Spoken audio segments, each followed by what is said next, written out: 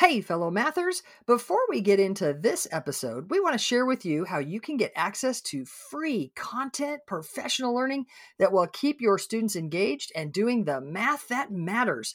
Get ready to go to this link, mathisfigureoutable.com/challenge. That's right. Registration is open for the free Math is Figureoutable Challenge that's starting May 15th and runs to the 17th at 7 p.m. Central.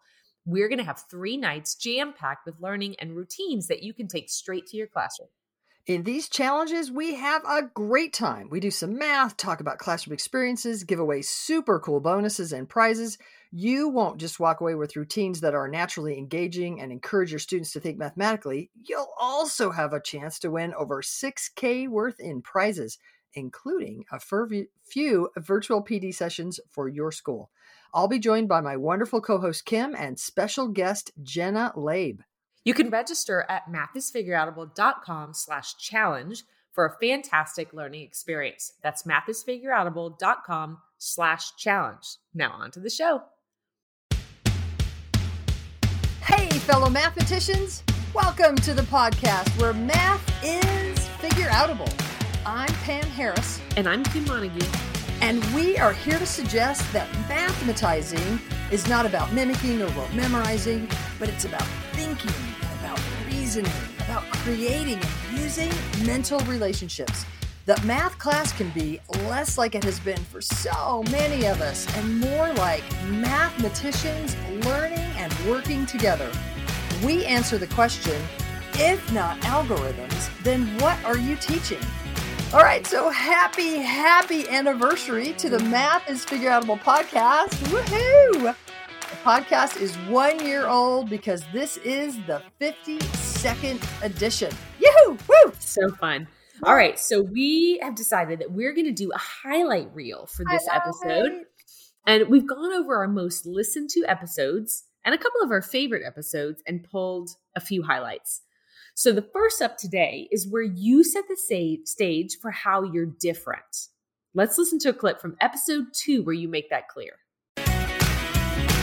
So there's a lot of really good people out there. And I think most of us, when I talk to colleagues at the university and when I go to conferences, most of us agree on that sort of first point that I made, that math teaching is about knowing your content, knowing your kids, that we need to listen to students. We need to notice what students are thinking. We need to notice the way that they're attacking problems. We need to notice the strategies that they're using. We need to notice the way that they are thinking about relationships. There's a whole thing out there that the Drexel Institute came up with, the Notice and Wonder. That's wonderful. A lot of people have picked up on it. And so there's people out there that are doing rich tasks and 3-act tasks. But for the most part, all of those really good people are agreeing that we need to listen carefully to kids' thinking. But their end goal is still the algorithm. So they do a lot of really good work towards getting students to be able to estimate and use reasonableness and get some number sense and all that stuff. Like, of course we should do that. But their end goal is the algorithm, is getting kids good at repeating these steps in order to get an answer. Their goal is to get kids good at mimicking all the steps all the time. They're headed towards the algorithm, not me. I'm not headed towards having kids just do this one thing all the time to solve every problem in that class. That's a pretty bold statement you're making, that algorithms are not your goal. Yeah, and it's where I differ. So it's one of the reasons that we're talking about this on this podcast so early, is to sort of say my work isn't just about getting kids kind of good at, like some number sense and some being able to, kind of reason a little. That's actually my goal. My goal is number sense. Number sense isn't just this little thing about being able to estimate or being able to look at your answer and make sure that it's reasonable. Number sense is a huge part of what it means to be a mathematician, that I use relationships and connections. I know that instead of looking at a problem and saying, oh, this is an addition problem, I must now do these steps, or, oh, this is solving a proportion, I must now cross multiply and divide. Instead, it's looking at the problem and saying, ooh, how are these numbers affecting me? What relationships do I see here? And how do I want to then let those relationships influence how I'm going to solve the problem? I let the numbers and the structure dictate the strategy. It's not about one set of solution steps all the time. It's about, based on what I see in this multiplication problem, I see these numbers, this relationship. I'm going to use those relationships to solve this problem. And you still advocate using relationships to solve problems rather than algorithms a year later, even more boldly now, I'd say. Yeah, because I'm trying to be more clear about that really very important point about what mathematics really is about. It's not about mimicking. It's about using what you know, using relationships to solve problems. Okay, cool. So what's next? What clip are we listening to next? Okay, so probably one of the most helpful, where we parse out something that's super confusing to a lot of people. And that's models versus strategies from episode 9. So important. We've been posting for a while on social media some graphics that ask people, you might have seen them on Twitter or Facebook or Instagram, but ask people whether the examples they see are 2 models, 2 strategies, one of each. And what we found is that not only are parents confused about the difference between a model and a strategy, lots of teachers are too. Even though the standards call for different models and strategies, we've got a lot of confusion out there about the difference between them and how we can use them to better teach real math. So how can we help teachers and parents? Yeah. So in today's podcast, we're going to define models and strategies, and let's start there. And then we'll talk a bit more about how we can use them better. So Let's start with definitions. So first of all, Kim, what is a strategy? Okay, right. So a strategy is going to be the way that you mess with numbers. It's how you solve the problem, the relationships that you use in your head. Okay. So if a strategy is how you mess with the numbers, then what's a model? The model is the way that you represent those relationships that you've used. It's a way to represent to others what's happening in your head so that you can communicate the mathematics. It's kind of the picture of what's going on. Yeah. All right. So we'll do a podcast later on the word model in math because there are a lot of different ways that word is used. But today, to parse out the difference between strategy and model, we're going to really focus that the strategy is how you mess with the numbers. And the way we're talking about model today is that it's what your strategy looks like, the way you've represented how you mess with the numbers. And I think what's so confusing for so many people is that given a problem, you can solve it with a few different strategies, and each of those strategies can be represented with a couple different models. And so it's kind of like, what's going on? Yeah, exactly. So let's give some examples. Sure. For example, if you're going to solve an addition problem, and y'all, if you want to get a paper and pencil out to sort of follow along with the relationships, this might be a time to do it. So if you're solving an addition problem like 48 plus 36, you could, in fact, you might want to pause the podcast and actually solve 48 plus 36 and then come back and hear some different strategies. We always like to have people mess with the numbers before we ever superimpose someone else's strategy. So for the problem, 48 plus 36, you could think of the strategy that we describe as add a friendly number. You could start with the 48 and say to yourself, instead of adding the 36, I'm just going to add a friendly 30. So 48 and 30, that's 78.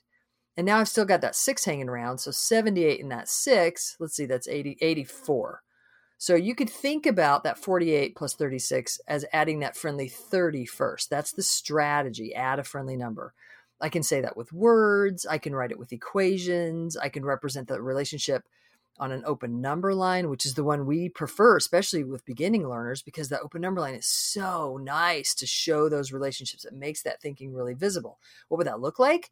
With the strategy I just used, I'd write down the 48, and then I would draw a big jump of 30.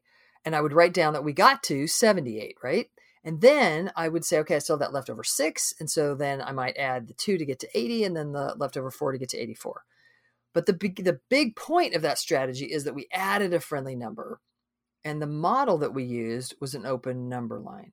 Okay, so we defined model and strategy. And you and I are clear that a problem can be solved with different strategies. And then also they can be recorded with different models. So I'm going to ask you a big question now.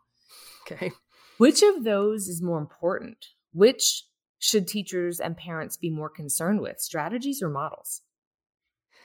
So in a nutshell, if you force me to answer this question, teachers should care about both. But if I have to make a choice, It's more about strategy. Like you just told us earlier about your husband who has some strategy. That's so important. He's not just mimicking a bunch of steps, regurgitating a procedure that he learned. Like he's got some ways of dealing with relationships. That's so important. Now, if he was my student, ideally I would want to build on that. I would want to represent what he was doing in such a way that he could then build other strategies that would just help him gain more relationships and have a more dense brain structure. So models can help bring the thinking forward, make it visible so more students can pick up on that particular strategy. More students get more dense. They own more relationships. But it's those relationships, that's the strategy. So models are important in communicating what the strategies are doing. Yes, great episode. So y'all check out episode 9 if you want to hear more on that. Also, Math Strat Chat is one way to help parse out the difference between strategies and models. I throw out a question to the world and we get back great strategies, how people are reasoning their way through the problem. And people represent those strategies, most often with equations because they're typing, but sometimes, and we love it when this happens, sometimes people will draw models, take a picture, and then submit that picture. Yep. Those are models that represent the relationships, the strategies that they're using to solve the problems. So there's another way that you can help parse that out if you're interested. All right, Kim, what's up next? Okay, so probably one of our hottest topics, multiplication facts. Woo! Lots about. Yeah, listen in to hear what Pam really thinks about basic facts and her ultimate goal for students. Here's a clip from episode 34. Let's be honest, memory fails for every student. Everyone's memory fails at some point. Everybody's fails at some point. We don't want to leave kids without something in that moment. Yeah. We need them to have the relationships that they can then get that fact quickly using relationships. Yeah. And we do a lot of work on campuses, right? And I have been on campuses where kids do the exact same thing in 3rd grade, then in 4th grade, then the same rote memory practice and time tests in 5th grade over and over and over and get the same results. And at some point, for me, that's the definition of insanity. It just is. Right? Doing the same thing over and over and expecting different results. That is the definition of insanity. You might find it interesting that I often work with high school math teachers, calculus teachers, and when I ask them if there's a fact they don't know, but they refigure it in a mathy, sophisticated way so it doesn't bog them down in what they're doing, every single workshop, at least one teacher, usually more, admits it. Yeah. Yo, this calculus teachers, every single one admits they're facts they don't know. But it's not like they're like, woe is me, I should have known it. Oh, maybe fire me for my job. No. They confidently tell me. And it's almost like, well, of course there are some facts that I refigure.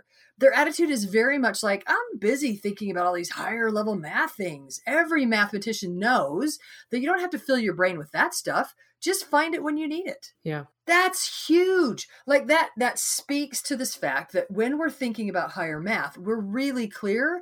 We don't necessarily have to have rote memorized all of these facts. What we want are relationships and connections, and then we want to deal with those facts a lot. We want to do things where it demands that we have those facts, that we use them, that we play with them, that we are thinking about the relationships between the facts. And then if one of them doesn't pop out when we need it, we can refigure it quickly in a multiplicative mathy kind of way. There's no detriment to that. We're not at a loss because we had to refigure it quickly because we have these relationships in our fingertips so that we can refigure them. So these calculus teachers are really clear that mathematizing is about using relationships. What they didn't do was fret about the fact that they didn't know some of the single digit facts. That's not they're not stressed about it. Oh, if we could give that unstress, that de-stressing, right. I don't know if unstress is a word, de-stressing to our students, so many of them would be able to relax into just using the facts enough that they become then automatic. Of course, we want students to know their facts. Of course, we want them at their fingertips. But we don't want all of the stress that comes when we ask kids to rote memorize them without meaning. In fact, Kim, I'm going to share a quick story with you. We were at the table. I was talking about the fact that we were going to do this series pretty soon. And my husband, bless his heart, who struggled in math all of his life, said to me, if my teachers would have helped me understand that there were relationships, he said, I literally thought I was memorizing a bunch of disconnected facts that they had nothing to do with each other. It was like if you would have said apple plus orange is banana, and then I was supposed to remember that apple plus or times whatever times pineapple was a mango, that it was that disconnected, that it had there was no rhyme or reason, there was no sense. And he's like, I just couldn't make sense of it, and I was horrible at the rote memorizing, and so I failed all that stuff, and then just kind of escalated. So let's be clear. If your perspective has been that the goal of your math class is for students to get to, say, the traditional long multiplication algorithm, then we get why it would make sense that you would think, okay, in order for students to be successful in this multiplication algorithm, they must be able to recall these single-digit facts. Because the only thing you do in that multiplication algorithm is do single-digit multiplication facts over and over and over. There's a magic zero that shows up, and then you do a bunch of addition at the end. So if you're going to be successful at it, yeah, you're going to be able to have, you want those single-digit facts at your fingertips. So I get that. I understand why there would be this emphasis on knowing the facts. However, even if that was your goal, what if you could get to having kids have those multiplication facts at their fingertips, but without all the stress? If we do it without all the stress, then we could get kids that don't get further and further behind because the stress is impeding them. Yeah. We get kids who can actually use those single digit multiplication facts in that algorithm. But we're suggesting that's not the goal. It's not the goal to just have kids get answers by not thinking, recalling from rote memory a bunch of single digit facts and then the magic zero, and then they add the stuff up at the end. That's not our goal. Our goal is mathematizing. Our goal is helping students develop the way they think and reason and use relationships. Therefore, we recommend helping students learn the facts through relationships. Relationships. That's what matters in math. And in life, right? Yep. All right. So speaking of relationships, the last clip we want to share is from the episode called The Why Perspective. And you first realized this perspective working with your daughter, Abby. Let's listen in to a bit of episode 29. If she can't understand the rule, the procedure, the thing to mimic, then she can't do it. It's just, right. It's like a part of her psyche just decides, I should be able to understand that because it looks like all the rest of them are understanding and I can't. And so it's just, and then she just feels like she can't just perform steps if she doesn't understand them. It's so interesting, right? Because so many of the rest of us were just happy to perform the steps. And right. She just feels like it's giving up a part of her soul to do that. So one day she came home, I'll never forget. She goes, Mom, fractions. Oh, I totally just threw my pen across the room. That was sorry. Keep it. I'm getting excited here. She came home and she's like, Mom, division of fractions are figure outable, right? Division is figure outable of fractions. And I was like, yes, it is. I mean, she was so and I was like, yes, it sure is. So then we talked about division of fractions and we made sense of what it means to divide fractions. One day, I was at a presentation actually. So doing a workshop with teachers. I got a text on my phone. This is my daughter. This is when she's in 10th grade algebra 2 and 9th grade algebra 2. And she says to me, 10th grade algebra 2, 10th grade algebra 2. That doesn't matter. And she says to me, this is me right now. Wait, that rule doesn't make any sense. Teacher and other students. Well, that's just the way the rules are. That's how it works. Me. But that doesn't make sense. Why is it that way? They respond. That's just how it is. And then she puts that emoji with the angry guy with the smoke coming out of his nose. Like, argh. They expect us to mesmerize all these rules. There's the dyslexia coming out as the autocorrect fixes things. They expect us to mesmerize all these rules instead of understanding and reasoning through it. And she puts the emoji again. I'm like cracking up. I'm like, whoa. So I respond back to her, goodness, what's the topic today? Y'all, if it was going to be a topic in Algebra 2 that you maybe are not sure how to teach without teaching rules and procedures, what would it be? And so she responds back to me, logs. Yeah, it's logarithms. I mean, those are, logarithms are complicated. There's a lot going on. And if you don't understand exponent relationships, you're not going to understand logarithms. And so it was interesting. So she then sends me a picture of the board, and the board has kind of the subtraction division relationship with logarithms. And she said, why do you subtract? Divide. Makes no sense. Logs are stupid. I will never forget that day. So I responded back to her, you make me smile. Let's talk all things logs when you get home, or at the DPS while we wait in line, because literally she was getting her license that day. So y'all, that day when we got home, we talked about the exponent relationship she built the week before. We built on that, the exponential log. She growled at me again and she's like, what is wrong with all these high school math teachers that won't help me understand the why? And I have to just keep reminding her it's because they don't know why. But let's change that. Let's get to the point where we can explain or help students develop the why so that people like Kim's husband and my daughter don't have to go through life so frustrated that we're not letting him in on the secret of what's really going on. You have these students. If you haven't taken our perspectives quiz that we mentioned, head over to www.mathisfigureoutable.com/XYZ to take that quiz.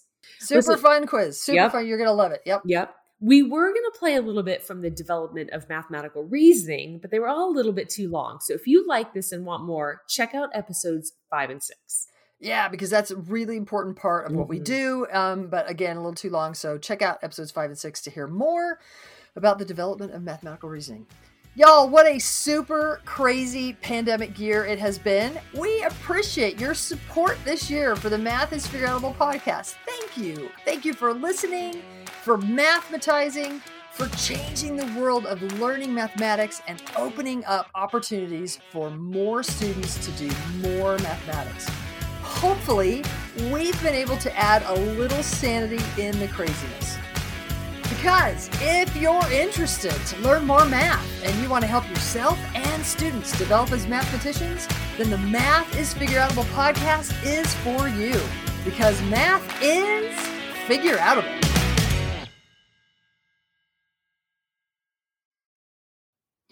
Thank you for listening and making math more figureoutable. To learn even more, make sure you register for our free challenge at mathisfigureoutable.com/challenge. You are not going to want to miss the evenings of May 15th through 17th, starting at 7 p.m. Central.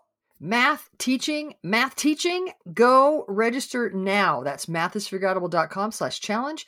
Join us to make math more and more figureoutable. And if you can't join live, register and we'll send you access to the recordings. We'll see you there.